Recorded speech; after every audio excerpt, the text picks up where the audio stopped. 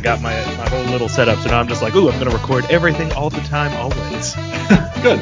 Well, and then this will work out good too when I am guesting on Game and Read. When was it going to be? Like April or something like that?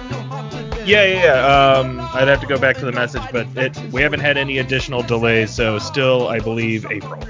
Sweet. Awesome. But since we are recording here, hello, everybody. I'm assuming that I might have like 3 or 4 listeners yet after my prolonged hiatus back when... People might come back right away. Yeah, maybe. I actually had more downloads on the recording that I did with Jordy last month. Shit, that was last month already. Holy crap. Anyway, yeah, so this is the Rules Lawyers. We're doing another discussion episode. One day I would like to get back into the actual play stuff, but it is just a real humdinger to try to schedule that shit currently with my current situation. It's hard enough to schedule D&D games without, babies and recording at the same time. So yeah, exactly. Imagine that adding those 2 factors makes it a little bit tougher. It does. I actually played D&D for the first time last Saturday since they were born. So that was like September was probably the last time that I played. The Sean and McGuire one? Yeah, the Sean and McGuire thing. We'll have to get into that. How do you want to do this? Oh, I was going to say we should introduce you. And by we, I mean you. Introduce yourself. All right. My name is Peter. I co-host a podcast with my wife called Game and Read. It is a book and video game pairing discussion podcast where every month we take apart a book and a video game. We try and put them together based on things we think they may have in common. We play the game, read the book, and discuss over 3 episodes everything about the 2 of them, including how they fit together, how they do on their own, and just kind of our general thoughts. But that's a podcast you can find on all the places. Game and Read. Yeah, I really enjoy it. So back in the day, because I know you were doing it for a period of time, and then you had taken a hiatus, and then you got back onto it. Yes. And I believe I did guest on that one time you, Jordan, and I were at C2E2. We did a quick, review of our experience at the convention. But I listened to you back then when you had stuff up on there, and your recent stuff, I've been listening to it as well. It's truly very enjoyable, and I'm not just saying that because Peter's my friend, but I do enjoy it. Glad to hear that. I like that you like it. That was back in 2017. That was actually one of our last episodes, just because it had become a little bit too much of a with doing work and all that, and we just weren't in a good keep doing it. So we just decided hey, let's pull the plug for now. If we ever want, we'll just come back to it. 2 years later, we're like, okay, maybe we should go back to it and see if we can try and do it a little bit better and make the schedule work better with, what we need to do as 2 working adults. It's been pretty good. A couple of minor snags here and there, but for the most part, we've been staying consistent for 4 or 5 months now. And you have. I'm glad you guys hop back onto it. It's very fun. And the recent ones you did with Jordan with Day of the Tentacle and what's the other one? Meddling Kid.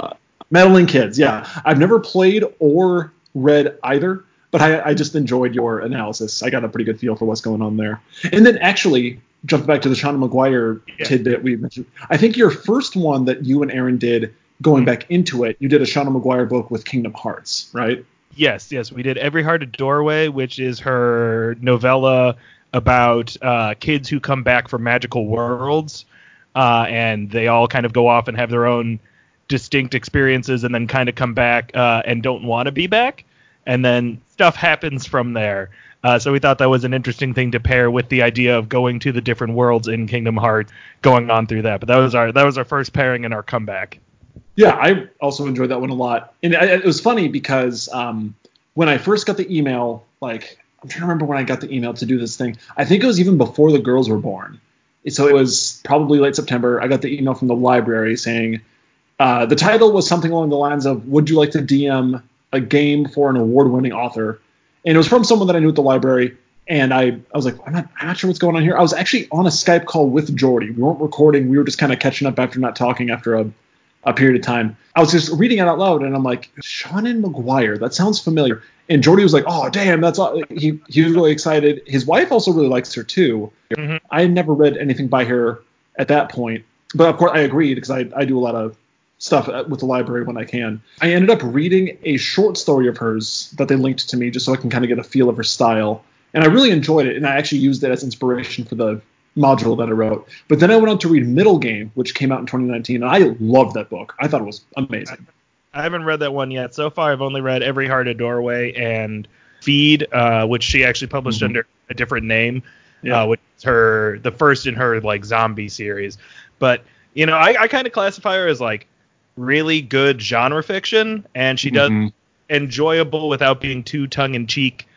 Kind of takes on different styles of particularly fantasy fiction or more fantastical things like zombies, or I know there's a mermaid book that Aaron really likes by her. I don't know, what's Middle Game about? So Middle Game, fittingly, is about twins, and they it's a story about an old group of and I'm trying to put this as delicately without spoiling anything. An old group of, I should say, ancient guild of alchemists that are trying to effectively take over reality using alchemy bullshit. And and then one particular individual cracks the code on kind of how to do it, and they do so by helping to birth twins that accompany ideals.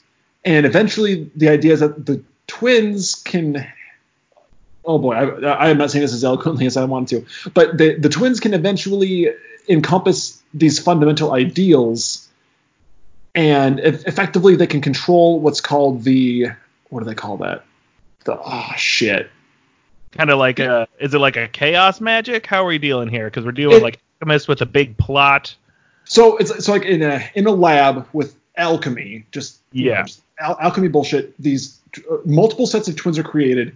And I'm gonna be like half into this podcast, and I'm gonna remember it's the effectively it's the equation that you can control reality with.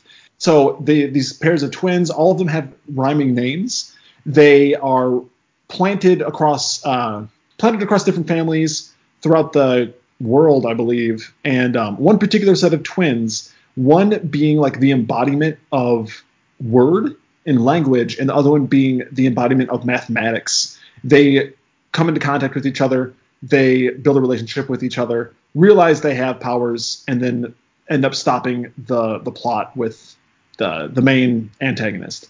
And right. I swear, we're going to be like half an hour in here, Peter, and I'm going to remember the name of this thing. So if I shout out some bullshit alchemy term, that's what I'm doing. Okay, sounds good. But yeah, no, it was very good. I highly recommend it.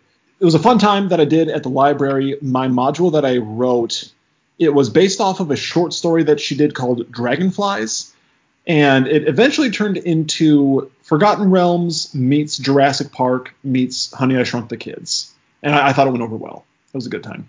All right. Yeah, no, definitely fun takes on genre fiction. That's what she does so well. Yeah, for sure. So what kind of... I know, I don't know how much is private because it was a semi-public event or whatever. What kind of a player in D&D is Shannon McGuire? Oh, like sure. A really gung-ho role player? Is she, a tactics lord? Like, I'm curious what her play style is. I'm guessing more on the role play side, but I don't know. Yeah, and I was wondering the same thing. And I kind of want to get into this eventually because I think it's fascinating talking about where people come from in terms of their role-playing game styles, but I had a pretty good feeling as well that she'd be a little bit more on the roleplay side. But I did get an email from the librarian who passed along a message from her to me before it all went down that she preferred chaotic arcanists. Okay. So I was like, well, typically how I run these events, I print off some pre-generated characters. I originally wanted to make them myself, but I did not have the time. So I found a lovely website that can give you, I believe they give you all the different subclasses through the PHB and I think Sword Coast Adventures Guide. So I printed her off a level 4, I want to say Dragonborn Chaos Sorcerer. She was definitely more on the side of the role play and kind of on like the yucks, which is great, kind of more humorous than anything. But she did have a pretty good knowledge of the 5e system, which is a relief for me. I definitely have no issue teaching newbies how to play, but after doing it so much, and especially when I'm trying to like corral an event at a public thing, it really slows down the game when I have to explain like the basics of everything. But she knew what was going on. She had she ran with it. We had a pretty good time. All right, I'm glad to hear that. Yeah. That's a good segue, I suppose, into just Dungeons and Dragons itself. Before we get into the meat and potatoes of the ordeal, I saw real quick before we hopped on that you started painting some minis today. Is that right? Yes, I did. No, that's awesome. I've always wanted to do that, and I've never dipped my toe into it or into the pool of that. And there's like an entire like world to painting minis. Oh, yes, there is. Online classes you can take, like different materials, techniques. I think it's fascinating, and one day I'd like to give it a try. Yeah, no, I don't know how far down this rabbit hole I'm going to end up going, but I enjoyed the two kind of sloppily made minis I made today. I thought they looked good. Yeah, they're certainly, like, if you're looking down at the table, you'd be like, I see what that is. That's definitely a tiefling holding a quarterstaff, which it is. Then you get that's close what it is. This paint could be smoother. But I'm going to get there. I'm going to keep working on it. My experience with minis, actually as a 9-year-old, for whatever reason, some friend of mine convinced me, hey, Warhammer's really cool. And I was like, yes, it is. None of us knew how to play Warhammer at all. We got the rule book and we're like, this doesn't make any sense. But hey, let's paint some figures. Hell yeah. For about 2 years, I collected, for a 9-year-old, I would say a pretty large collection of Warhammer and Warhammer 40k figures, and did very bad paint jobs on them because I was 10. Pretty fun, and took up a lot of my birthday presents. I bet that would. The only thing I know about Warhammer is that there's a lot of minis, and it's expensive as hell. That's like basically all I know.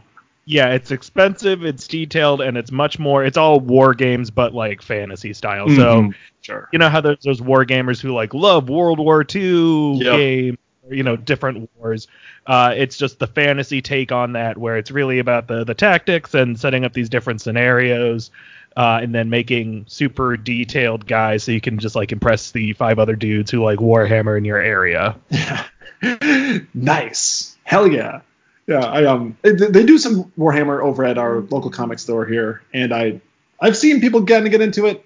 What little convention activity we have in this area, it happens as well. But I feel like I see a lot more people who play 5e or Magic the Gathering than you see a hardcore Warhammer person. But again, the respect to the attention to detail that they give, because I'm sure it's a lot. Yeah, and then the other thing on minis, I'm just going to be real tangential here. Were you ever a HeroClix kid? I'm vaguely aware of it. Is it like Hero Quest? Is that the same thing? Well, HeroClix is like the superheroes one, so like DC and Marvel characters, but they were pre-painted minis, and they had these kind of dials on the bottom, and it was kind of like that one I actually got into and learned how to play because it was a lot easier because it was designed for like teenagers and middle schoolers. Gotcha. Yeah, so it's all kind of like tactical scenarios where it's like, okay, I've got Spider-Man and Iron Man, and you've got Superman and Batman. We're going to see who wins. But that's my other kind of foray into minis, although that's more just collecting and playing rather than the actual, like, trying to be artistic to be like, I want to make this tiefling look good just in case I ever use him. Gotcha. I think they had mentioned HeroClix a handful of times on my brother and me, and I think that's the only place I've ever heard the name before. But that was never a thing for me. Not much to look to nowadays. I don't think it exists anymore. I always get confused with Hero Quest, and I always remember wanting to play that game and it being I asked my mom, hey mom, for my birthday, can I get the Hero Quest game? She goes, oh yeah, sweet. She thinks it's a board game. I think it costs you know how like bigger detail oriented board games are fairly expensive. She about shit the floor when it was like $100 or something. Yeah, especially based board games. Exactly, and I ended up never getting it. I think it's also worth mentioning that we have played Dungeons and Dragons together at least once. I'm pretty sure it was just the one time, right? I think the one time, yes. And I was the DM for this particular session. Mm-hmm. That was one of the times that I think it was that very. Was it the same time that we recorded for Game and Read? That same C2E2? I think this was C2E2 2016. That sounds about right. Because I believe you and your buddy Matt were in town. Yeah. And this was when Jordan was still at his first Masters. Yeah. My wife, that's how I know Jordan. That's how I met you, is through a grad school that I did not attend. Exactly. And so we had started a campaign and with some of the people from that grad school, and you and Matt were in town. And so we had you guys come on as kind of like guest characters. And this was a campaign that it was completely homespun by me. I had this kind of big idea of like, okay, it's a big magical archipelago. There's a lot of colonial shit going on, and huge magical cataclysm happens, and we're all on boats because pirates are fun. Yep. That was my whole concept. Yeah, that was very fun. I remember that concept to this day. Wasn't there like there was either a shitload of water was either destroyed or created, and you were trying to figure out why. That was the main hook, wasn't it? A lot of water was destroyed. So what happens in their first big mission, they kind of happen upon like a big spell happen, or they inadvertently cause it to like take effect, where suddenly there's a lot less ocean. There's still a lot of ocean because it's a big archipelago, but it's like, oh man, the water just like receded off of this part of the planet to a significant degree. And where I was kind of going with that, I don't know if I'll ever revisit it, just because I don't know, was basically like, okay, there's this god being that wants to turn this archipelago, like they wanted it to become the next continent, and so they are trying to make it happen by any means possible, even against like the will of whoever else was in that pantheon. Okay, that's very fun. Yeah, so that's where I was going, but we got nowhere near that because I think we did about 5 sessions and then stuff happened. Isn't that like just a damn shame? I feel like that happens with so many homebrew, like most of my homebrew things. I have an entire arc, I have an entire like big grand scaling thing, and then it falls apart after like 5, 10, maybe even 20 sessions, and like you're keeping it in the back of your pocket just in case you want to bust that shit out one day, and but then is it ever going to happen? Like in reality, probably not, and it's a shame. Yeah, and it's tough to keep, like, one, it's tough to keep things going even if you didn't write it yourself, but then to add in the fact of like, okay, not only was I setting this in a completely its own universe, like it was completely on its own, so I was like creating all this, like, okay, well there's these continents and this is how the structure works, and I don't know if any of this will ever come up, but I'm gonna have it ready just in case. And that just takes a ton of work, and that's why there are professionals who get paid to do it, who work for D&D or sell their products online or whatever, because it's a ton of labor, and it's hard to get somebody to do that just in their spare time, even if they really love it. And I was super down, like I was really like, yes, this is my magnum opus of D&D. Yep, I hear that, man. That's the story of like my entire homebrew career. I have an entire like big old binder full of all my homebrew shit. I've had multiple campaigns set in my homebrew world. I created an entire pantheon, and I had like a weird naming system based on the syllables of the gods, and you could tell by how many syllables were in each parts of their names to determine what alignment they were. Like I got way into it, and I loved it. I really enjoyed setting up the whole thing, the whole like gimmick and conflict of the entire planet existing. One day I might tell my one crew that truly did invest into the homebrew what the shit was, but I'm still kind of holding out hope that like maybe my girls will turn 10 and I have a little more free time, and like maybe when my girls start going off to hang out with their friends, I can finally bust that shit back out. But I mean, you know what I want to have happen? I want I want you to be able to play it, but I want in like 22 years your daughters to find all your binders of stuff. And then just be like, what is all this? And then they start a podcast about it. It's like my dad wrote a porno. My dad created a fantasy universe that never got truly fulfilled because it was in D&D. Dude, that is my dream. And then they become famous for it, and then boom, you're the next shit my dad says, but in 20, 30 years. Now I just have to construct an Ozymandias level plan on how to make that happen in the next like 20 years. Did I ever tell you how I want to try to get them into role-playing games?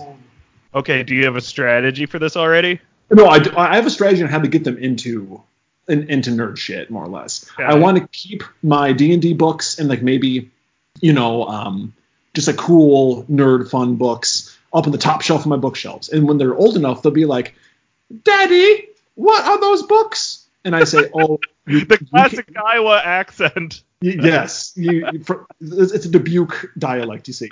And they, Daddy, the books, they look so fun. And I say, oh, no, girls, you cannot look at those. They are too scary and cool for you. So, like, for years, they're going to be like, I want to read those fucking books. And then one day, one's going to get on top of the other one's shoulders, teeter on over to the top shelf, rip them down, and then they, like, it's all I want to forbidden fruit them. I want to Adam and Eve them with this D&D role-playing game knowledge. And I hope that's how it's going to be, because I feel like if I shove it down their throat, they're going to, like, reject it. And that would be very disheartening for me if they do so. And then they're going to play sports, and I can't have that. They're not doing that. They can enjoy sport. Make sure it's an interesting one to attend, because you will have to attend a lot of it. Oh, yeah, no. If it's softball, I'm just going to... I'd be a kid and they started playing, like, softball or baseball. I like baseball enough that I would probably... I don't think I'd become a toxic parent, but I would be like, I'm excited to go to this game. Oh, yeah, no second graders. I think. I'm not sure. I respect the game. It's no fun for me. I don't enjoy basketball. Yeah, no. Personally, Yeah. I'm not good at it. I don't want to put up a hoop or anything. A sport that I have any experience with, and I will probably be invested. Yeah, man. I mean, I most stick and ball games, most ball games in general. Like if they get into sports, I might conveniently have to work overtime those nights whenever they have an event. But if they have a speech competition, I'm all there. I'm there all weekend. Sweet. So you're aiming for, like, the RPG loving theater kids. Yes, exactly. But I mean, for the record, if they end up liking sports, I'll be there begrudgingly. I'll get into it, whatever they want. I mean, I think kids will, if not push necessarily one way or the other, will kind of naturally go towards what their parents have some clearly, like, personal interest in. So if you're actively still doing, like, board games and tabletops and stuff like that and reading fantasy books, they will, just through osmosis, learn about that and potentially be interested. So that'd be my guess of how things will probably end up going. I sure do hope so. Yeah, because I think some people come on a little too strong with, making their kid memorize names of whatever. And I think some people tend to, hide what they're passionate about. And it's like, no, show that your kids that you're interested in things, and they'll probably be interested in it too. When I talk to children that I work with, and they're like, and I'm like, hey, what do you want to be when you grow up? They're like, well, my mom's an accountant, so I guess that. And I'm like, you do you. They just, like, kids just emulate their parents if they have a good relationship with their parents. So yeah, they'll probably emulate you in some capacity, you and your wife, in whatever you guys show as interests that you have. Yeah, exactly. And I'll try really hard not to force them to memorize the names of the different Valar from the Lord of the Rings, or the names of the different Targaryen kings. I'll try real hard not to make them look at those flashcards every night before they go to bed. Top 10 CR monsters, go. Yeah. Clearly the Merut, obviously. So that's probably a good transition into some of those questions that I sent you a bit ago. I'm going back into the chat. I see a few of them here. These are kind of my initial questions that I do for people that I first have guesting, and then more than likely I'll probably have you on at some point in the near future, just because I know that we have similar interests with this kind of stuff. But yes, yeah, the first question that I wrote you was, tell me about your history with D&D, how you started playing, do you run a PC or DM more often, etc. All right. So my history with D&D, as D&D proper, if we're talking specifically tabletop role-playing games, because I already talked a bit about my background with liking random nerdy stuff in miniatures and tactical games. Going into college, my concept of what Dungeons and Dragons was basically based around, I think there's one episode of Dexter's Laboratory where they play D&D. And I was like, that's some nerd shit. I don't want to dress up. I like stuff like Hellboy, because it's 2005 and Hellboy is the coolest. Hellboy still is the coolest. I will say, Hellboy, a little. Ignoring the most recent movie, Hellboy is fucking awesome. Yeah, no, I didn't see that. I avoided it like the plague. Anyway, so actually what happened was I got paired with my first college roommate, Adam, who's still one of my closest friends and somebody I play a lot of D&D with now. So we're messaging each other on Facebook, and he's like, oh, what are you into? I'm like, I'm into kind of nerdy stuff. I like Lord of the Rings and watching movies and video games, blah, blah, blah, blah, blah. I'm like, but I'm not that nerdy. I don't play like D&D or anything. Like, I literally wrote that down in a Facebook message. I can probably go back and find it. That's great. Adam had started playing D&D in early high school and was a fairly avid player. And so he just goes, haha, yeah. Like, didn't let. And then we get there, and I'm like, non-committal, haha, yeah. Really want to be friends with either have already played D&D for years or got in with those guys real quick and are now playing D&D. And I just like sat around my freshman year being like, I want to try D&D. All my friends are doing it. I'm sorry I called it nerd stuff. I was wrong. It is, but it's good kind. So I came at it very much from like a not understanding, therefore ridiculing it, and then seeing people actually play and be like, that seems like fun. My bad. Mm-hmm. For sure. So it was beginning of my sophomore year. I was able to get in on my friend's campaign that they had started and started playing from there. We played that same campaign for 3 years through college, just during the school year. And then that's kind of where, I started with it. Where I'm at now, I currently DM 2 games with friends in person. I play in a ongoing campaign that we just kind of refreshed and be like, okay, new setting, let's just do some new stuff to keep it fresh. And that's online, so I'm a player character on that one. And then we may be starting another campaign where I won't be the DM because I've been DMing a lot while I teach my friends how to play, my Chicago area friends.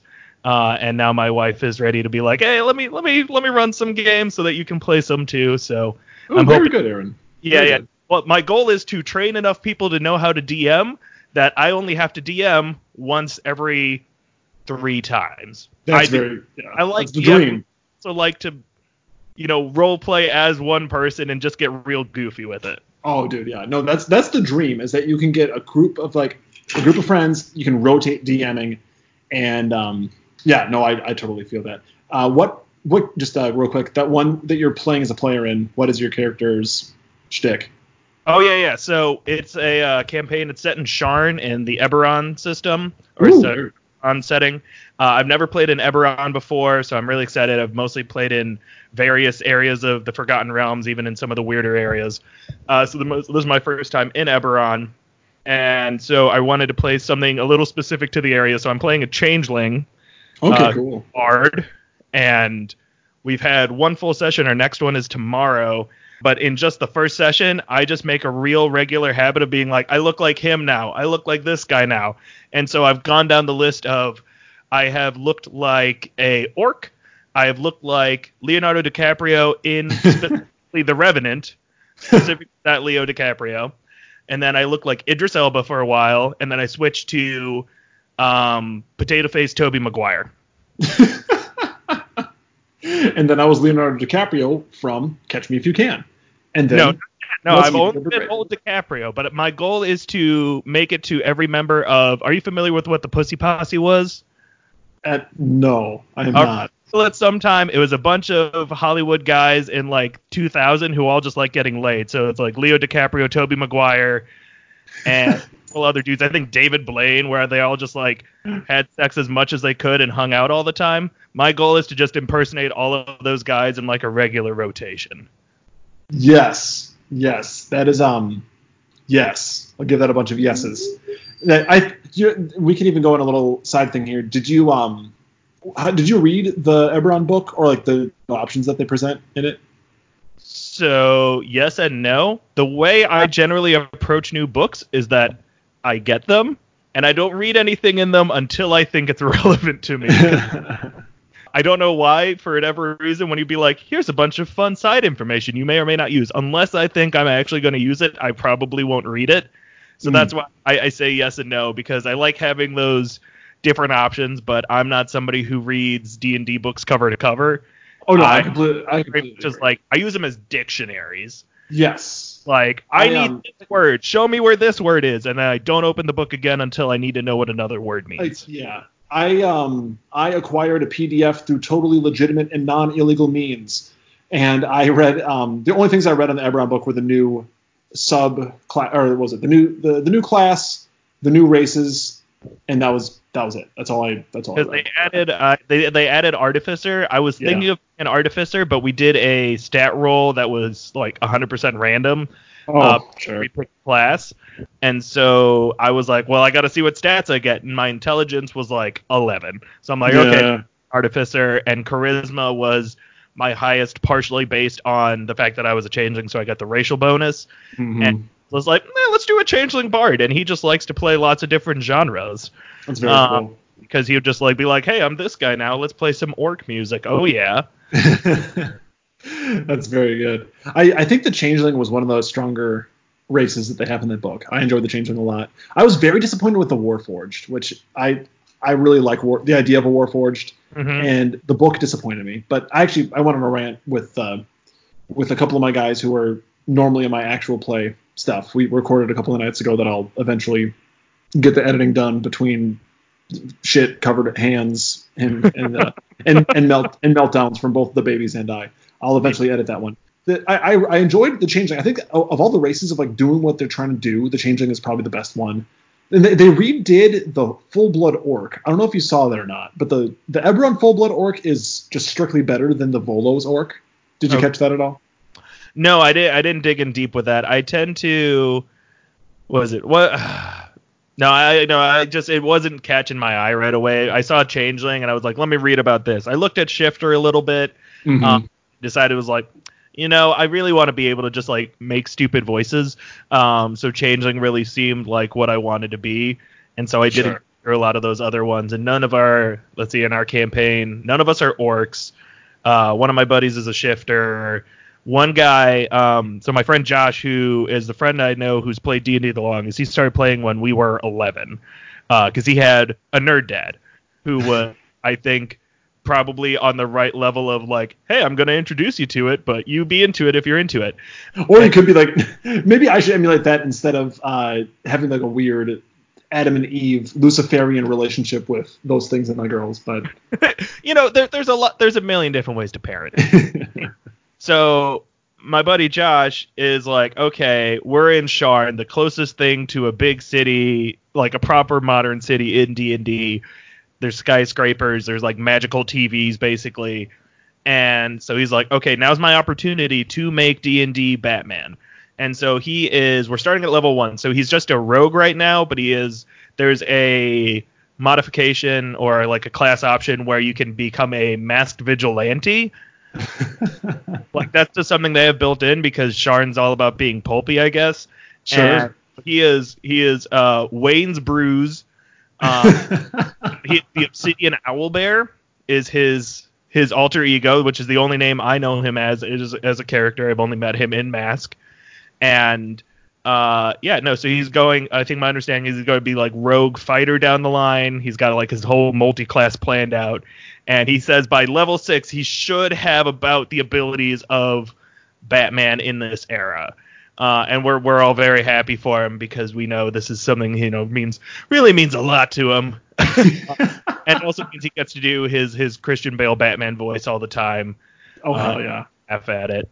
That is really cool. I didn't know that there was a cool mass vigilante. Yeah, that's another reason why I should just read a little bit more into the books, where if I don't want to just solely gut them for the sub races and classes and stuff like that. That's very cool. The only reason why I know that the full blood orc in Eberron is better than the Volos one is because I have a deep seated hatred for the one in Volos because it's just very bad.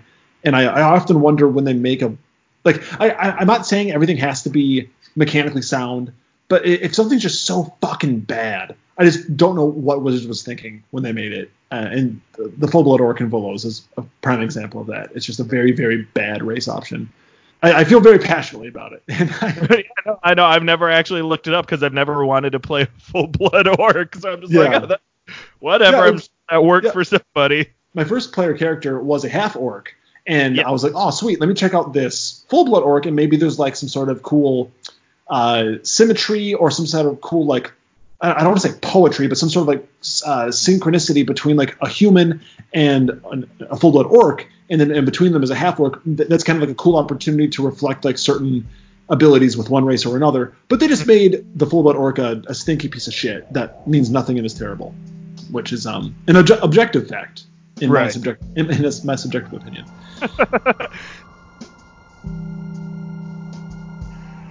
Hello, fellow colleagues.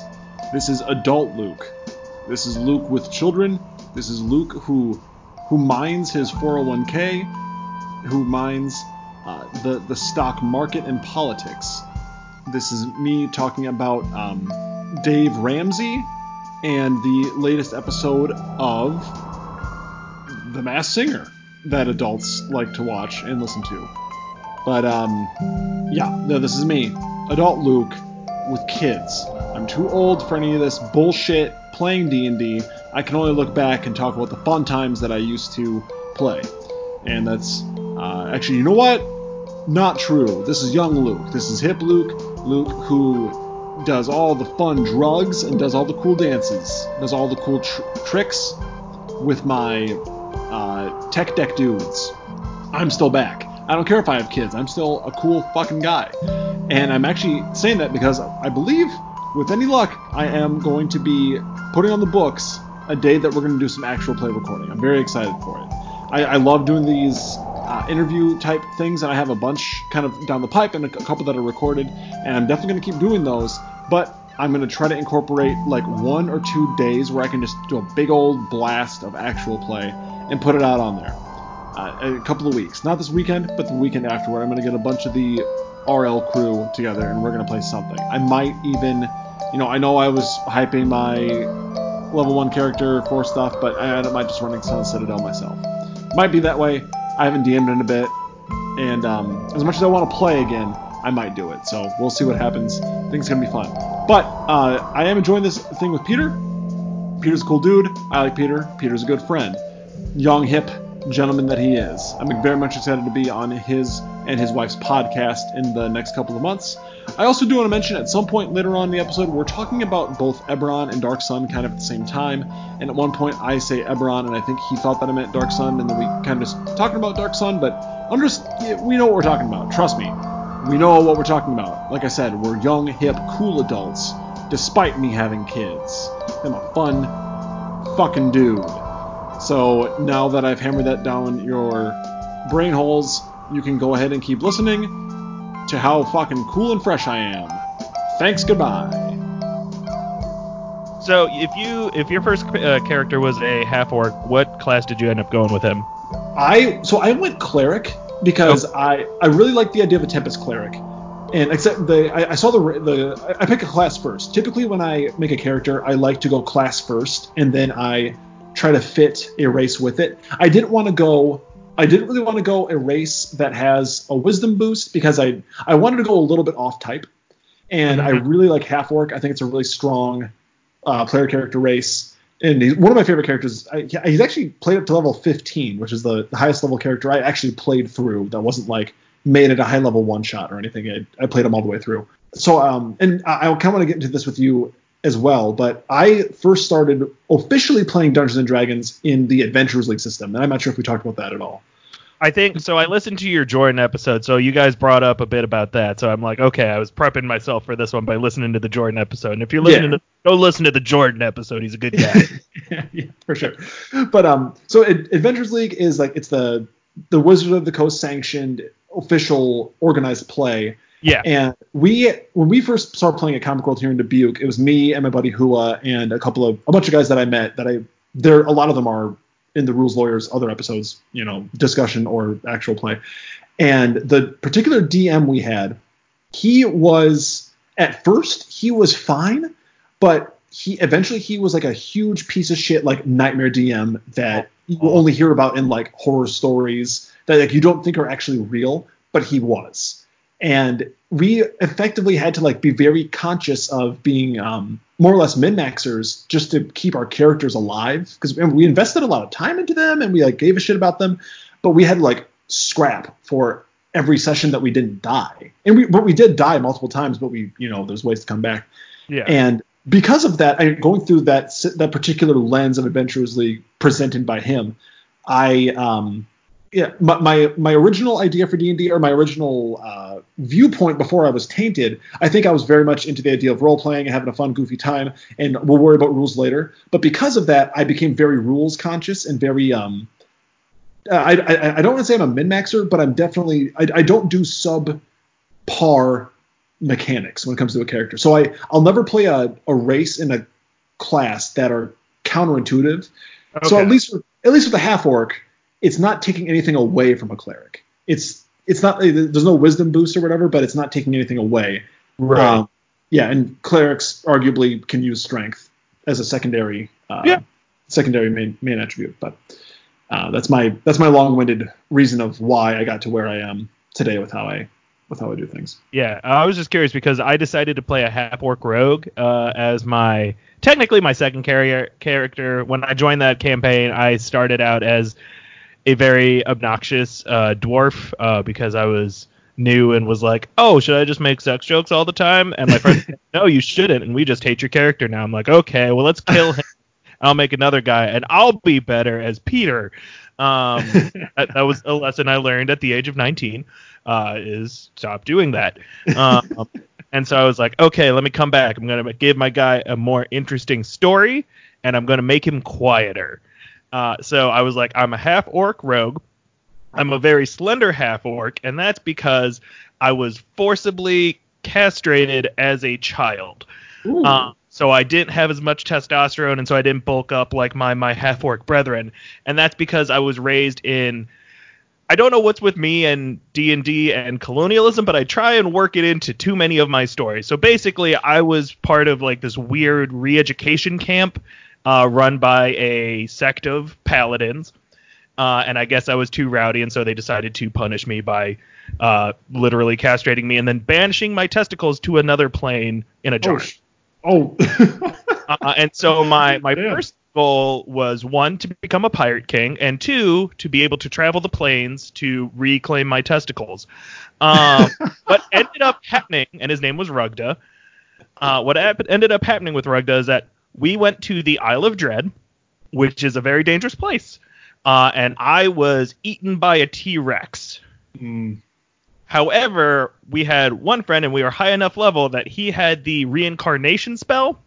Oh, okay. So he was able to reincarnate me. However, reincarnation, you roll a die, and that's what race you come back as. And so I came back as a halfling. All the same, like, stats just put into a halfling body. Oh, my God. And my genitals were intact, so I had to completely rearrange what I wanted to do with my life, and I just doubled down on becoming a pirate king. That is truly and honestly, that is a very cool concept, and then played through to like an interesting dilemma of like, well, I fought so hard to get my balls back. I have a pair now. Who am I now as a fully bald halfling? That's very cool. I fully reinvented myself. I gave myself a new name. Obviously, like, all my party members still knew I used to be Rugda, but I was like, just call me Cornwallis. That's who I am. And I wore like a crunch hat, and I was in charge of, I think we had 3 ships in our armada by the time we ended that. That's great. And then like you said before, you did the half-orc rogue combination. I feel like half-orc can just fit with almost any. The vast majority of the classes. Half-orc is such a solid race. I'm a huge fan of half-orcs. Also halflings. I'm a big fan of halflings as well. So actually, that would actually lead me to the next question I gave you. What is your favorite 5e race/class? All right. So I don't have a major standout based on what I've actually played and what I've done. I really enjoyed playing a monk for this one campaign we did about maybe 6 to 10 sessions of, because I was a monk who had decided to take a vow of poverty, and so the way I roleplayed him was more like how I picture actual monks might be, where it's like, hey, here's 50 gold for saving the day, and I go, thank you, and then I go to the closest orphanage, and I just give it all to them. Sure. So I was really happy with being a monk, because then you can also just do like the 7 punches in once, and it's a ton of fun. Monks are amazing. I love monks. Punch. And you're just like, D4, D6, D6, D6, D6. So I would say being a monk is a lot of fun just because it really does make you feel like you have natural superpowers. And then really, yeah, I've done like a real mix of, I haven't done a ton of hard spellcasters. I've played a wizard in maybe 4 sessions total, and really never done sorcerer or warlock or anything like that too much. I tend to, what am I playing up right now? Yeah, it's just like, yeah, I'm kind of all over the place. It's really what, if I can find something that I think works with what I want to do in the campaign. And so I do like to play kind of sneaky type characters, whether they be ranged attack or up front. So, rangers with hunters with longbows, like that, rogues with, sneak attack and dual wielding, rapier short sword, and you get like 2 stabs and 1,000,000 D6 at once. Oh, I'm way big into that build. I love that build. But yes, I can. I love being able to hit and then just be like, do I kill it? Do I kill it? There's a chance. That's my goal, is like every time I hit something, I want it to feel like a major hit. And so I tend to go for those ones that have like, can be a little risky and maybe a little delicate, but can sometimes just like pop off and get a big hit. Race wise, I think the only human I ever played was the monk. I can't remember specifically if the monk was a human, but I think he was. And so I tend to go, I've played a lot of elves over the years. Don't play a lot of short characters. Like I don't lean towards gnomes and halflings too much. I think that's just because I am a tall man, and so I tend to go for somebody who it's like, I can relate to this guy. Yeah, they're doing different stuff, but they're a big dude. They fit in different places that way. Yeah, no, mostly elven type characters is kind of what I lean to, or now, with like the changeling, something that's a little bit funky but kind of has it feels a little Fey, even if it's not actually Fey ancestry. Yeah, it's well, and even if it was a Forgotten Realms type of deal, you can see a changeling being like a Fey. Have you ever read the Dresden Files? Are you familiar? I'm vaguely familiar with it just because of like the TV show and stuff, but I've never actually read or watched it. Yeah, I mean, just don't watch it, but read it if you get the chance. There's definitely like a changeling thing that they have going on there that are Fey. So you could almost, I feel like in different media there are changelings that are related to Fey. So I agree with you there. So yeah, that's very cool. I also love monks.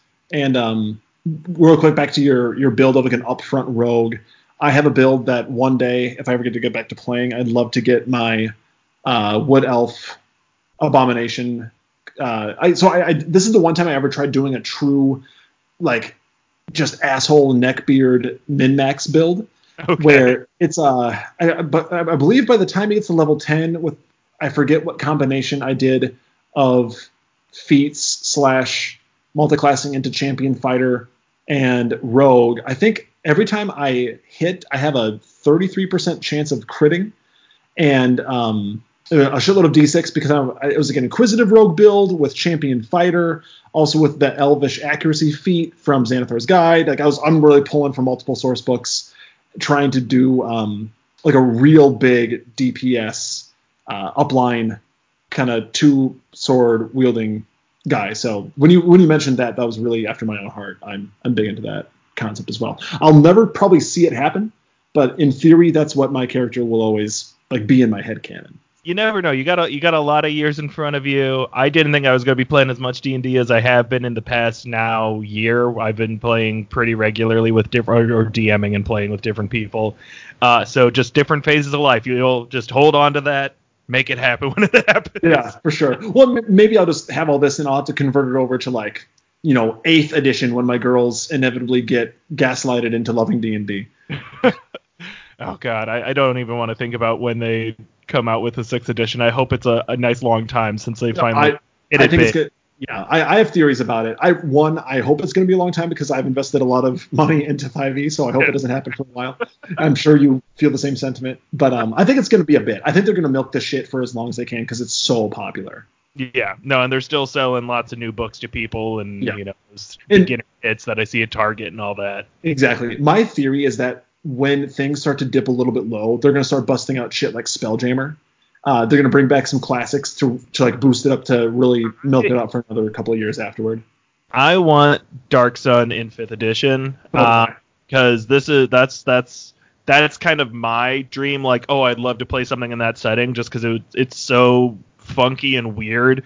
And back when I was still in college and I was playing in 3.5 with my friends, but 4th edition was like the official like current edition. Mm-hmm.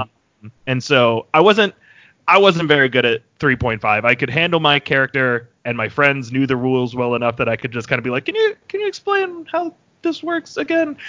But 4th edition I was able to get because it was very kind of video gamey, how I described it. And so I decided to be like, oh man, this setting looks really cool. And so I bought the Black Sun books for 4th edition, and I always wanted to set up a campaign in it, but I never got around to it. And then by the time I was graduating college, 5th edition was coming out, and I was like, well, okay, let's get on to this next set one because this seems better, and hopefully they just move it over to that. But it's been like 6 years of 5th edition, and no Dark Sun. The train's going to keep on rolling. I think that they're going to revisit some of the more popular different planes, and you're kind of seeing a trend of that now, where they did obviously redid Eberron. Ravnica is a Magic the Gathering product, but I think they're kind of in the realm of like setting up a Planescape thing, and I wouldn't be surprised if at some point they come out with a Dark Sun product. I love it. I think I like the idea of Dark Sun. Interestingly enough, I once got a hardcover graphic novel of Dark Sun. It was like a 4th edition graphic novel product that it had a little adventure in the back that you could play that like tracked the story of the graphic novel. And I got it, and I was like, oh, sweet, thanks. This is 4th edition, so it's useless to me, but I appreciate the gesture. So I have a little bit of understanding and a bit of an appreciation for Dark Sun as well. I think that'd be fun to have a full-on port over to 5e. Yeah. No, I just really like it when a campaign can have like kind of a distinctive gimmick around it. So that's when my campaign with the Archipelago, I was like, the gimmick is boats. You have to be on boats. You're going to get around because there's only boats. Exactly. Was that eventually they would get an airship. I distinctly made a city that like specialized in making airships so that you guys could get there eventually. But I like it when things have a gimmick. In Dark Sun, the gimmick is magic is terrible and you're going to die in the wilderness. Try not to let that happen. I completely agree. I definitely that's one of the reasons why your campaign stood out for me so much. Like there was a big heavy like theme, a big heavy gimmick, whatever you want to call it.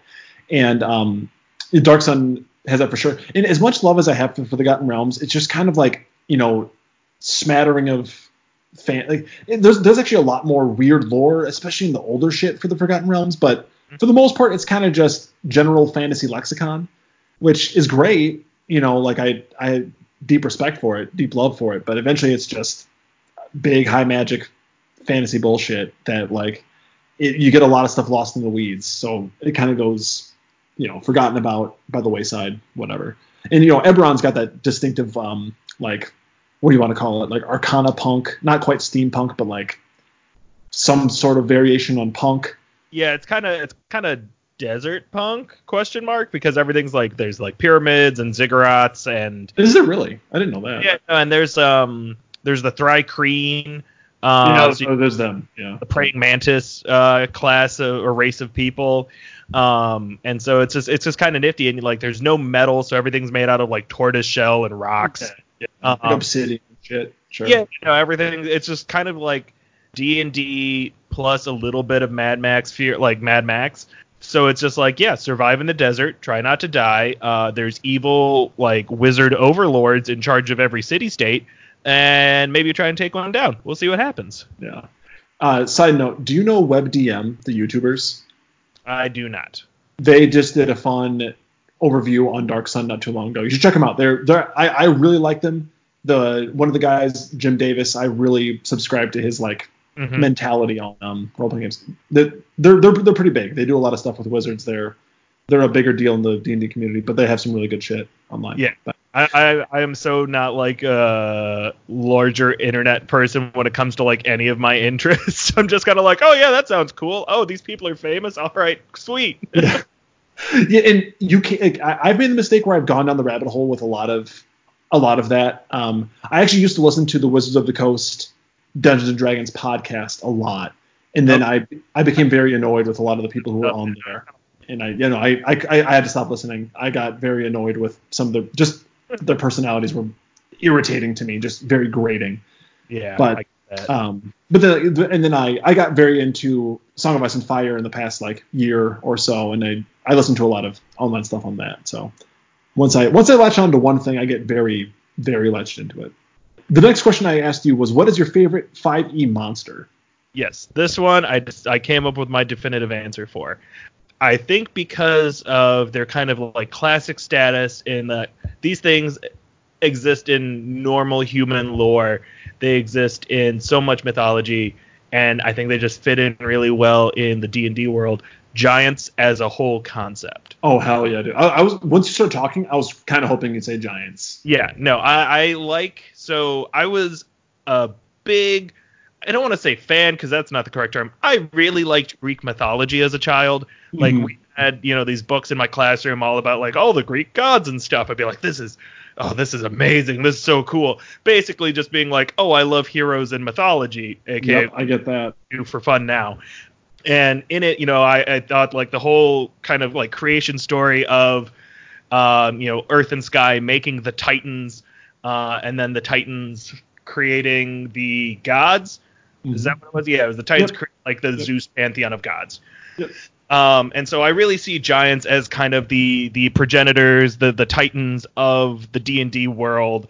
And I think the idea of them just being this big, huge, literally huge, lost empire, having the magic side of all the different kind of types of giants you can be, and also just having like the huge, formidable size, where it's like, you can fight a hill giant, or you can fight, a storm giant, and those are two very different things, but they're both very different things.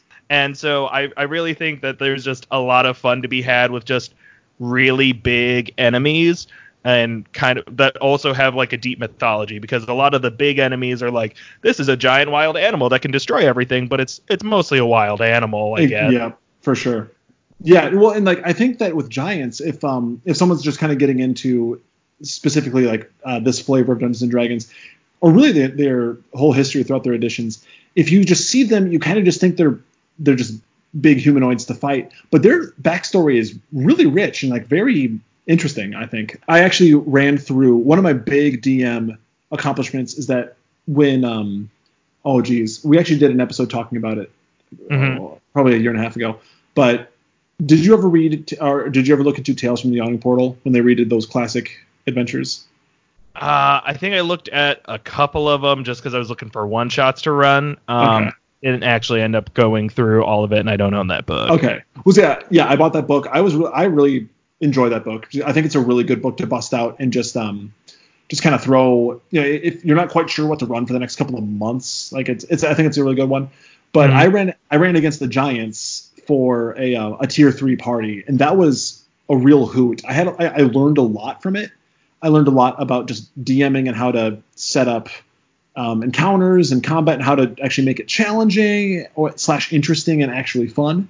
But obviously it focused really hard on giants, and because of that, I didn't really give a shit about giants before that. But then the more I looked into them, the more I read about them in the monster manual, and just the more I kind of learned about their history, I have a deep appreciation for giants, especially after playing that. Yeah, I'm happy that you agree that giants are cool, because giants are most definitely cool. They definitely are, and one of the things I do really like about them is that even if you're just looking at it from like a purely like combat scenario, I think both as a DM and as a player, I really like when there's kind of one big bad to fight in a thing, or like one or two, because it's kind of fun to like take down a big horde of whatevers, but it can be really hard to manage on the board. Yeah. And it's like, okay, everyone's getting targeted with like 7 tiny attacks, and it's like sometimes you just want the one giant mega boss in the middle. Everyone's trying to punch it. Everyone's using different strategies on it at the same time, and it's just like, oh, if it targets you, it's gonna mess you up. And giants deliver with that, because they really do. About you're probably only fighting maybe 2, and that's going to be a really, really tough encounter. Oh yeah. And so it just gives you a great opportunity of like, oh, I can put one on the board. You're going to have to focus on it, but it's still going to be a big challenge, and it's not going to seem like it stands in the middle and goes roar.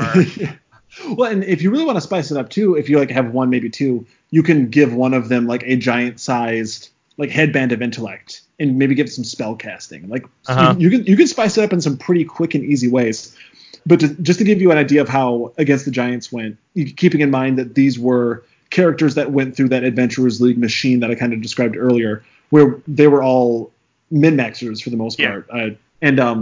So originally, the way it was set up, there's 3 areas. There was like the Hill Giant area, then there was the Frost Giant area, then there was the Fire Giant area, and then like the sub hidden puppet master shit at the very end. But it became very apparent to me that what we were doing, me running as a DM, they would just go from room to room, just systematically, and they would just kill off what was ever in that room. And there was probably 4 or 5 players at the table each night that I ran that, and they just slaughtered them, and there was no challenge whatsoever. It was just slaughter. They would take down 3 or 4 hill giants, in maybe 2 rounds of combat. It was boring as hell and not fun. So then eventually I got to thinking, all right, I'm going to have clusters of them all gather once they hear conflict going on. So not only is it this room that you ran into because you're just screaming and having a battle, now it's the 4 other rooms, and it's all of the hill giants plus their one random fire giant buddy. Then that shit got very interesting. And by the time that we were at the very end with fire giants, there would just be waves of fire giants coming with their pet hydra as well. So that got very, very taxing, but also it was very fun. Very fun memory. Yeah. One thing that's kind of giant adjacent, I just want to point out, because it is a monster I've used now twice to pretty fun results. It's technically kind of an ogre, but ogres are also kind of giant related. Is the Oni. Oh, God, they're great. The Oni is one of my favorite D&D monsters, partially because it is taken from like an actual like folklore. I love it when these things are just like, oh yeah, how do we make this famous monster, in D&D? And I like having that option. The fact that it can do like the whole shape change, and so the way I've used it twice on 2 different parties is, you come upon kind of a mysterious mansion, someone's going down, surprise, the person in the house or the mansion or whatever is actually an Oni. And so it really comes down to like, are you making the right insight checks? Are you picking up the fact they're a little creepy, and maybe you think they're a little creepy, but you don't necessarily think they're about to turn into a giant or, a large giant Oni ogre guy. And so I do really love Onis because they're just like, they're sneaky and they're spooky. They're very sneaky. They're very spooky. And, maybe the characters that are encountering it, hopefully they have the insight to realize that the closet full of children's shoes might be off-putting that they have in their mansion. But yes. No, Oni are great. And mechanically speaking, big old blast of Cone of Cold, always awesome. That's a spell that I feel like as DMs we don't get to play around with all too often. Onis give you that option. They've been in a few of my things. I think they were in Against the Giants, and I think they were also in. I know I had at least one in Dungeon of the Mad Mage when I was running that. So the Onis are very great. They kind of have like in the Monster Manual, they kind of have that Shonen Jump face. Does that make sense when I say that? No, I mean, since it is a Japanese folklore monster, they definitely give it a smidge. Like, it's not purely in the standard like D&D style. And so yeah, he does kind of have the anime face, you can call it, done in a very cool way. Yes, as best I can put it. My quick one, real quick, just because it's relating to the Sean Maguire thing. My favorite monster, at least for low tier, is Intellect Devourers. I like them a lot, and they featured prominently in my Sean Maguire romp around one shot. So I enjoyed them a lot. I just love the look of a brain with tiger claws on it. Yeah. I think the hallmark of a Luke favorite monster is that they have an ability that's just so fucking weird and like off the wall. And like they'll give you a thing like with the Intellect Devourer, they'll be like, yeah, you can drain all their intellect and they will be stunned until they regain 1 point of intelligence. How do you regain 1 point of intelligence? I don't fucking know. Figure it out. Duh. It's just whatever makes sense. Like, do you sleep? Do you rest? Do you cast like greater restoration? That doesn't give you an explanation. It just says you can gain it back. Just make it make sense. They're also very deadly, and they're also great. Just they'll eat your brain. Oh, They will come in and like, you can just take over that player character. I think that's an amazing thing. Yes, I like the monsters that don't pull punches. Recently, I got to use one for the first time recently. It pops up in Dragon Heist. Does it? The earlier missions of Dragon Heist, you see a mind flayer who's like hanging out with one of the gangs. And the mind flayer is like, I'm gonna peace out, and he just puts down his intellect devourer, and then like the mind flayer teleports away, but then the intellect devourer is there, and the party's like, what is this brain with claws? That's very cool. Was that Xanathar Guild related? I bet. Yeah. So the mind flayer, I mean, spoilers, is working with the Xanathar Guild. That's all I'm gonna say, because I don't know if one of my players is gonna listen to this, and we're still doing that. Sure. I started running Dungeon of the Mad Mage, but never Dragon Heist. But I almost wonder if that Mind Flayer is the same one, because I know there's a Xanathar Guild related Mind Flayer in Mad Mage, but probably, because he does have a name, and I forget what it is off the top of my head. But it's like, oh, this is a guy. Yeah, I'd be willing to bet that it's probably the same one. Next question I had was, what are your favorite 5e products, whether that be like a book or a supplement? I mean, pretty much it's all books, but yeah. So this one, I can't say that I have a particular favorite book, because I kind of explained how I like to interact with the book, so I can't be like, this one, it's got all the stuff I like. However, I have become a huge proponent for people who are maybe just getting in or don't have a lot of physical books yet. I would recommend D&D Beyond. I've really liked working with D&D Beyond. It's worked really well with my campaigns of newbies, because really, like, the character sheet creation is incredibly simple, and it's just like, oh, here, let me pick all my options, and they'll give you descriptions on all the options, and it really lays out really well, better than you would expect, honestly. Really? I mean, I'll show you sometime. I'll just invite you over, and you can make a pretend character in one of my campaigns. But you can. So I have a bunch of the books owned digitally, just through D&D Beyond, and I'm able to share that with up to 3 campaigns. So all of my players right now in the 3 campaigns I'm in, both as a DM as a player character, they just have access to everything in those books. So they can just read the books in their entirety, or reference them on their sheets and have like the hyperlink, wiki entries and all that. And it works much better than I ever thought this, website would. That's very cool. Yeah, if you already own like the physical books, it's hard to jump and be like, okay, repurchase everything, because they're still like $30 a book. Mm-hmm. So that was a bit of a hit for me, because I already own like the core rule books and everything, and I was like, well, I'm getting all these friends into it. Okay, I need an easy way to teach these people, because they're busy, they got jobs. I'm not going to get them in if I say, hey, we're going to spend an hour making a I need to be like, okay, let's go 10 minutes. Okay, click, click, click, click, click. You want to do this? Great, pick that. And so it's been a really great teaching tool for me on that. I didn't expect that answer, and I'm actually glad that was your answer, because I've always wondered whether or not it was worth it.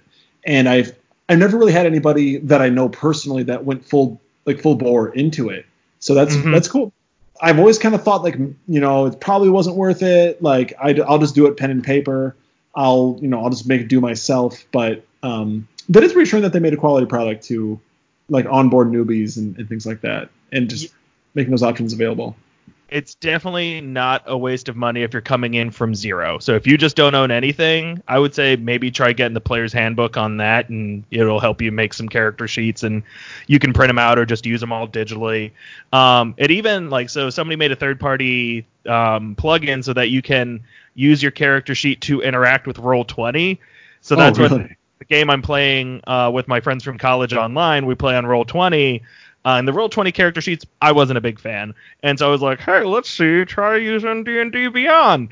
And so I think I've made converts of all of them, because there's a plugin that lets you just like click, and then it'll port it over to Roll20 and be like, oh, here's my attack roll, here's my dex save. And it works surprisingly well, just because like it's really good character sheet management. just at a premium price, which is the hard part to say about that, because D&D is a game you can so easily play for cheap, but you look at it, which is the hard part. I can second the motion that Roll20's character sheet is not great. I wasn't a fan of it. The one time I attempted doing it, I remember I've done a handful of Roll20 campaigns, and there was the first one I ever did. I went full bore trying to do the character sheet. I hated it. I thought it sucked. And then even to the point where I just like did everything on paper anyway. Or if I had if I wanted to roll an attack, I'd be like, all right, Jordy, you're DMing. I got a +6. Just trust me. I have a +6. Yeah, I'm not lying. I promise. Yeah. I did have one other thing though. So this is a third-party, I guess, campaign and product maker. I've used a couple of their kind of one-shot campaigns. I think it's a she, is kind of just like an independent D&D creator person. So the website, it's called Arcane Library. I don't know if you've heard of it or not. I think I just found I feel like I've heard of them. Yeah. And they don't have a ton of adventures, but I've run through 2 of them, and the way they design it, I think, is really intuitive for my style of DMing, in that it's like information light, and they really make it more customizable. Be like, oh yeah, like here's some things that can happen in this room. Tell me, you figure out what works best for like how they're role playing it and what else has happened. And so they don't put huge paragraphs of stuff. They still have a little bit of flavor text, but they really just kind of like nail down in 15 pages what it would take like 30 pages in, an official detailed adventure. And so I really appreciated that as a dungeon master, and I was using it a lot when I was working specifically with a group of middle schoolers at my old job. That's also very cool. I can definitely second it, and it might vary from book to book, or maybe the year in which the book was published, because I think at the beginning, if you're talking like Hoard of the Dragon Queen, they have a lot of superlative information that is just not necessary. But then you get into like Dungeon of the Mad Mage, and while it's a real thick son of a bitch, it's all, if you go like page by page or like section by section, it's all just concise information on what you need for that encounter. Mm-hmm. And there might be some fluff here and there, and but they get tighter as you get along. But they do have a theme where I'm just scouring through paragraphs of text. I'm like, where the fuck did they mention this one thing? I think that's it. I'm trying to remember how many twig blights are we using here. That is good to show someone just kind of cutting out the bullshit, making it a little bit easier to get to what's the important bits, the meat and potatoes. Yeah, so anybody out there, if you're looking for some good one-shots, I recommend Arcane Library. They've put out several different levels, so like they've got like a 20th level one I've never touched, and they've got several like 1st through 5th that are mainly the ones that I've used. And they've done some like horror and Edgar Allan Poe themed ones too. Ooh, okay. If that's something that you're down with. Have you ever done any have you ever looked into Kobold Press, any of their stuff? Not specifically. I may have inadvertently purchased some of their things through a Humble Bundle. That name's stuff familiar, but I'll have to look through like my random folder of PDFs to check. If you happen to have anything of theirs that's like a monster manual or their Tome of Beasts, it's some pretty good shit. They have really interesting, new monsters. They're fun. I don't know a whole lot about them, but I've acquired them through very legitimate, very legal means, and I enjoy my my clean moral conscience that I have with their products that I have on my phone. Yeah, I think now is the good time. My final question that I have for you, and hopefully it made sense that when I typed it. What would your what 3 pieces of media would you say influences your style of playing the most, whether that be like DMing or how you build PCs? And when I say media, like, like an example would be like, for me, and I've gotten into this on a podcast before with someone else. I think for me, my main 3 media influences how I D&D the most would be like Over the Garden Wall, maybe a little bit of Undertale, and a big heaping helping of Neil Gaiman. Those 3 things I like to at least try to emulate with how I play. What 3 things would you say are yours? Okay, yeah, no, this is a question I was having not a hard time with, not because I misunderstood it, but more just because like, man, it's sometimes hard to pick out what your actual influences are when it's just something that you kind of do not necessarily naturally, but like pretending to be some weird ass character is something I just like to do sometimes. And not like a stage person. I wasn't an improv person. I just think it's fun to fuck with my friends that way. And so the things I think that tie most into what got me interested in D&D and what still fuels me is my love from enjoying. So the first RPG I ever played was Final Fantasy X. And so while I don't think there's a lot in common between JRPGs of that era and Dungeons and Dragons, had I not gotten into things like that at that time, I don't think I would have been here. And so I like the idea of building a party and doing those tweaks and kind of building kind of some of the story around that still sticks with me here and there. I don't think it really influences me that much anymore, but I'm still a big JRPG and Final Fantasy fan, along with being a D&D fan. But that's something I put out there just really is like, yeah, this influenced me. Yeah, they're not polar opposites. Yeah. I wouldn't say there's some overlap for sure. Yeah, there's just one is much more about like the numbers and kind of going through a straight line, when then there's D&D, which has plenty of numbers but has a lot more to ad lib on top of it, really. And it's kind of like a classic thing for people our age, I think. The Lord of the Rings films, specifically films, were such a huge influence in just like my life and what I found interesting. I rewatched those movies multiple times a year between the ages of 9 and 18. Feel that. Edition DVDs, just like make a full weekend of it. That was my thing. And so as much as I like to break away and have the weird kind of irreverent stuff, I still like it when things feel kind of Lord of the Ringsy and like, this is serious now and we're all kind of somber and there's the giant battle. And obviously, like anything else, a lot of this wouldn't exist without Tolkien. So it's just, if I'm talking just my own personal stuff, I would say what more directly influences how I generally play and how I approach things, it would be any comedy I consume, really just anything that's a bit more modern and fun. I really like cop shows as a kind of way to break into adventures, especially ones in cities. I really like kind of seeing certain arcs in adventures as more like cop procedurals. I watched a lot of Law and Order and NYPD Blue growing up as a kid. And so really it's like whenever I play a city guardsman, I'm basically playing Dennis Franz or Ice-T or Mariska Hargitay. I'm always basically like, I'm a hard-boiled New York cop, but I'm in Waterdeep. And so that's pretty consistent with how I tend to approach a lot of city-based stuff of like, this is a case you're working, this is what you're doing. As a player as well, I often, this happened just yesterday. We did a run shot and I was playing a character with -1 intelligence. And I was just like, I had to stop myself from just doing all the detective-y stuff of being like, oh, hold on, let's case this scene. What information do we have? Go question that guy. Because that's just like my initial instinct of like how to solve a puzzle and be like, okay, how do we go through this adventure, solve this mystery is, you break it down like a cop procedural. You try and find where the twist and turn is going to happen. Be like, oh, we feel like we're about 3/4 of the way through. Let's get ready for a twist right here. So you're telling me the intellect devourer ate his brain? That's my Ice-T. Yeah, I'm glad you said Ice-T. That's a definitely unexpected source of inspiration. Cop procedurals. That's pretty good. Yes. Yeah. Cop procedurals, and I have just on like because I had notes ready for all this. I did mention Hellboy because Hellboy, I think, helps bridge the gap between cop procedural and D&D. And in the way, Hellboy is, kind of a hard-boiled, he's fed up with the job. A lot of his comic stories is kind of like, oh, gotta go fight the Baba Yaga, I guess. Okay.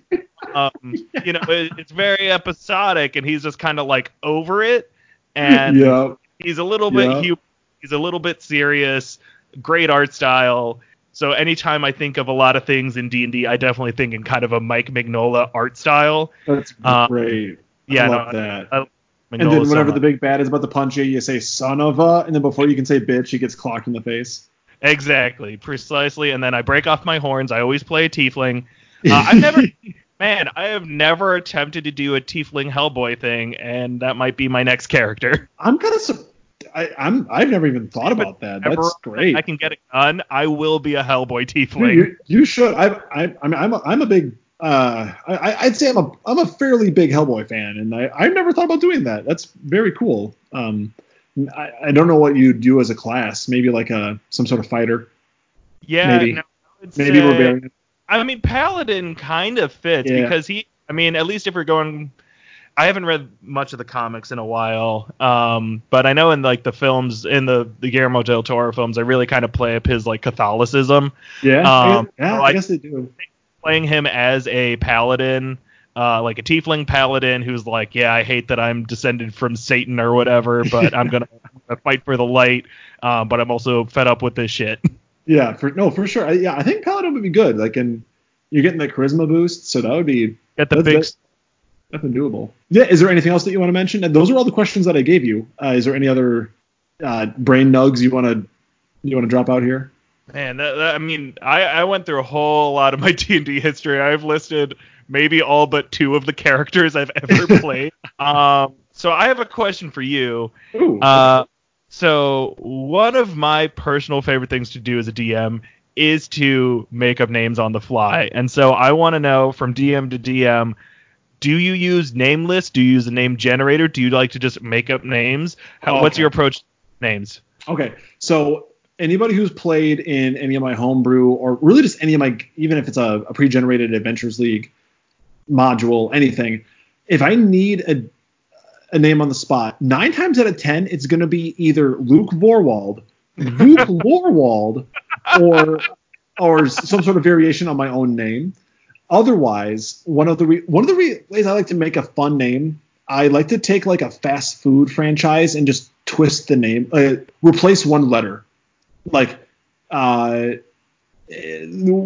an acolyte of some fucking god, and her name is Banera Pred. Mm-hmm. I don't know. Just take or kind of go like the George R. R. Martin style and take a normal name, but like just twist it up to be an asshole like a little bit. Like instead of Peter, it's like a Petire instead of Peter. Or you know what I mean. I'll just take something and just tweak it just a tiny little bit. Yeah, I do that a lot. This isn't the same thing, but I had a character that I played for a one shot. It was a divine soul sorcerer that was a Warforged. And it was the old Warforged that was from the Unearthed Arcana, where you could have like a tool inside your body. I don't know if you're familiar with that or not. But its tool that it has was its tool proficiency was vehicles. So I had it that it had wheels that popped out. So it was kind of like a transformer. And I called him Kerjesis, but if you just looked at how it was spelled, it was Car Jesus. That's kind of how I came up with names on the spot. But again, I'm almost giving myself a little bit too much credit because, like I said, 90% of my NPCs are some variation of my own name.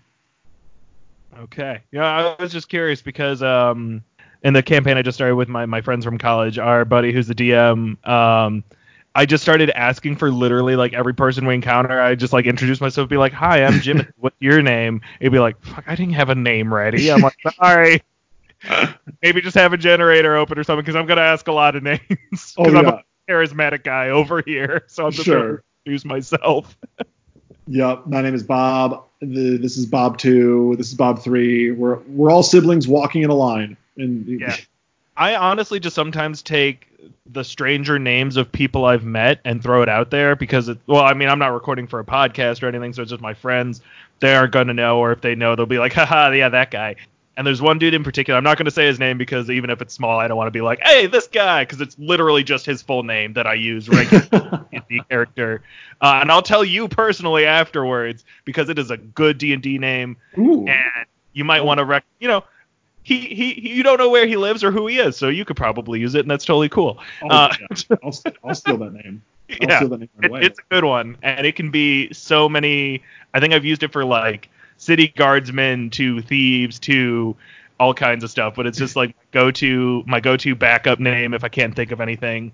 or just like replacing different names. So like my current character is named Jimothy, where it's Jim and Timothy together. You just take two normal names and mash them up, and then it's a fun fantasy name. So that tends to be what I do. That is very good. Yeah, and if you subscribe to my Patreon, then you can get the secret name that Peter mentioned. No Patreon yet.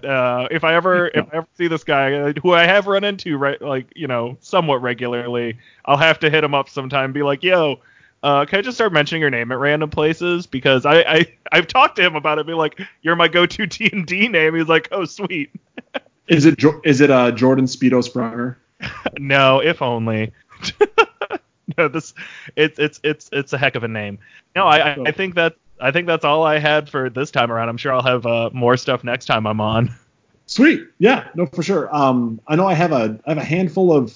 I have some people who I actually got a better response on Facebook, the one that you responded to, on people who wanted to guest. And but no, I definitely want to have you on in the near future for sure. No, I'm also very much next episode. This is the Peter Gets Questioned by Luke podcast now. Yes. This is gonna be this is just gonna overtake it. It'll be the what it was once before is just a now small part of the pie chart of what it was. Yeah, I want to every podcast in Iowa. Yeah. I mean, I think I might be the only one. I don't know. I might be the only podcast. It's impossible. Least, only one. And I might be the only Dubuque podcast. That is possible. Okay, that's possible. Dubuque is, I don't know how big it is, but I don't think it's that large. It's bigger, but there's a lot of old people. Under or over 100,000 citizens. Please excuse me while I do some Googling. I'm terrible at just estimating that in my head. Dubuque population. As of 2017, 58K. All right. Okay. So it's about the same population as the town I grew up in, which is a suburb of Chicago. Yeah. Cool. It's spread over a large area, and there's a lot of old people. Yeah, that's understandable. Okay, you got to get the old people podcasting. I need to know what they're thinking. And you know what? I think there might be other podcasts, but it's all just like pre-recorded mass from Catholic Church for people who don't want to attend, I guess. I think that might be the only other types of podcasts that Dubuque has to offer. Were I to follow one church on a podcast, it would have to be a church from Dubuque, Iowa. That's the only one I will follow. Prepare to be extremely bored and disappointed. Perfect. Cool. Awesome. But yeah, no, dude, I'll have you on for sure. I'm also very much looking forward to being on Game and Read. I should mention, I started reading. Say that again. I was talking about you. Coming to us sometime around April, May. Should be, right? That sounds about right. I actually restarted. I'm starting to reread the Sandman graphic novel series because we landed on doing number 5, which I think would fit with the game we chose, Link's Awakening, pretty well. Mm-hmm. And I figured, well, fuck it. I might as well just reread the entire thing. It's been so long since I've read that full series, so I'm just going to go ahead and reread it. Yeah, I only read the first 2, so I'll probably want to re-go through those and maybe catch up, because they're only so big. They're not that huge, so it's doable between now and then. Yeah, they're pretty quick reads. They're worth digesting, but they don't take too long. So yeah, cool beans, man. Well, thanks for coming on. Yeah, no. Oh, hold on. I'll do one more my last little pluggy thing for whoever's out there. Yeah, check out Game and Read. It's the podcast I do. Book and game pairings. We come out pretty much every week. And then I'm on Twitter at Nerd in the World. That's right, at Nerd in the World. All right. As soon as I hit stop recording, Peter's going to tell me the super secret name. And great. Well, peace out. Bye. Bye.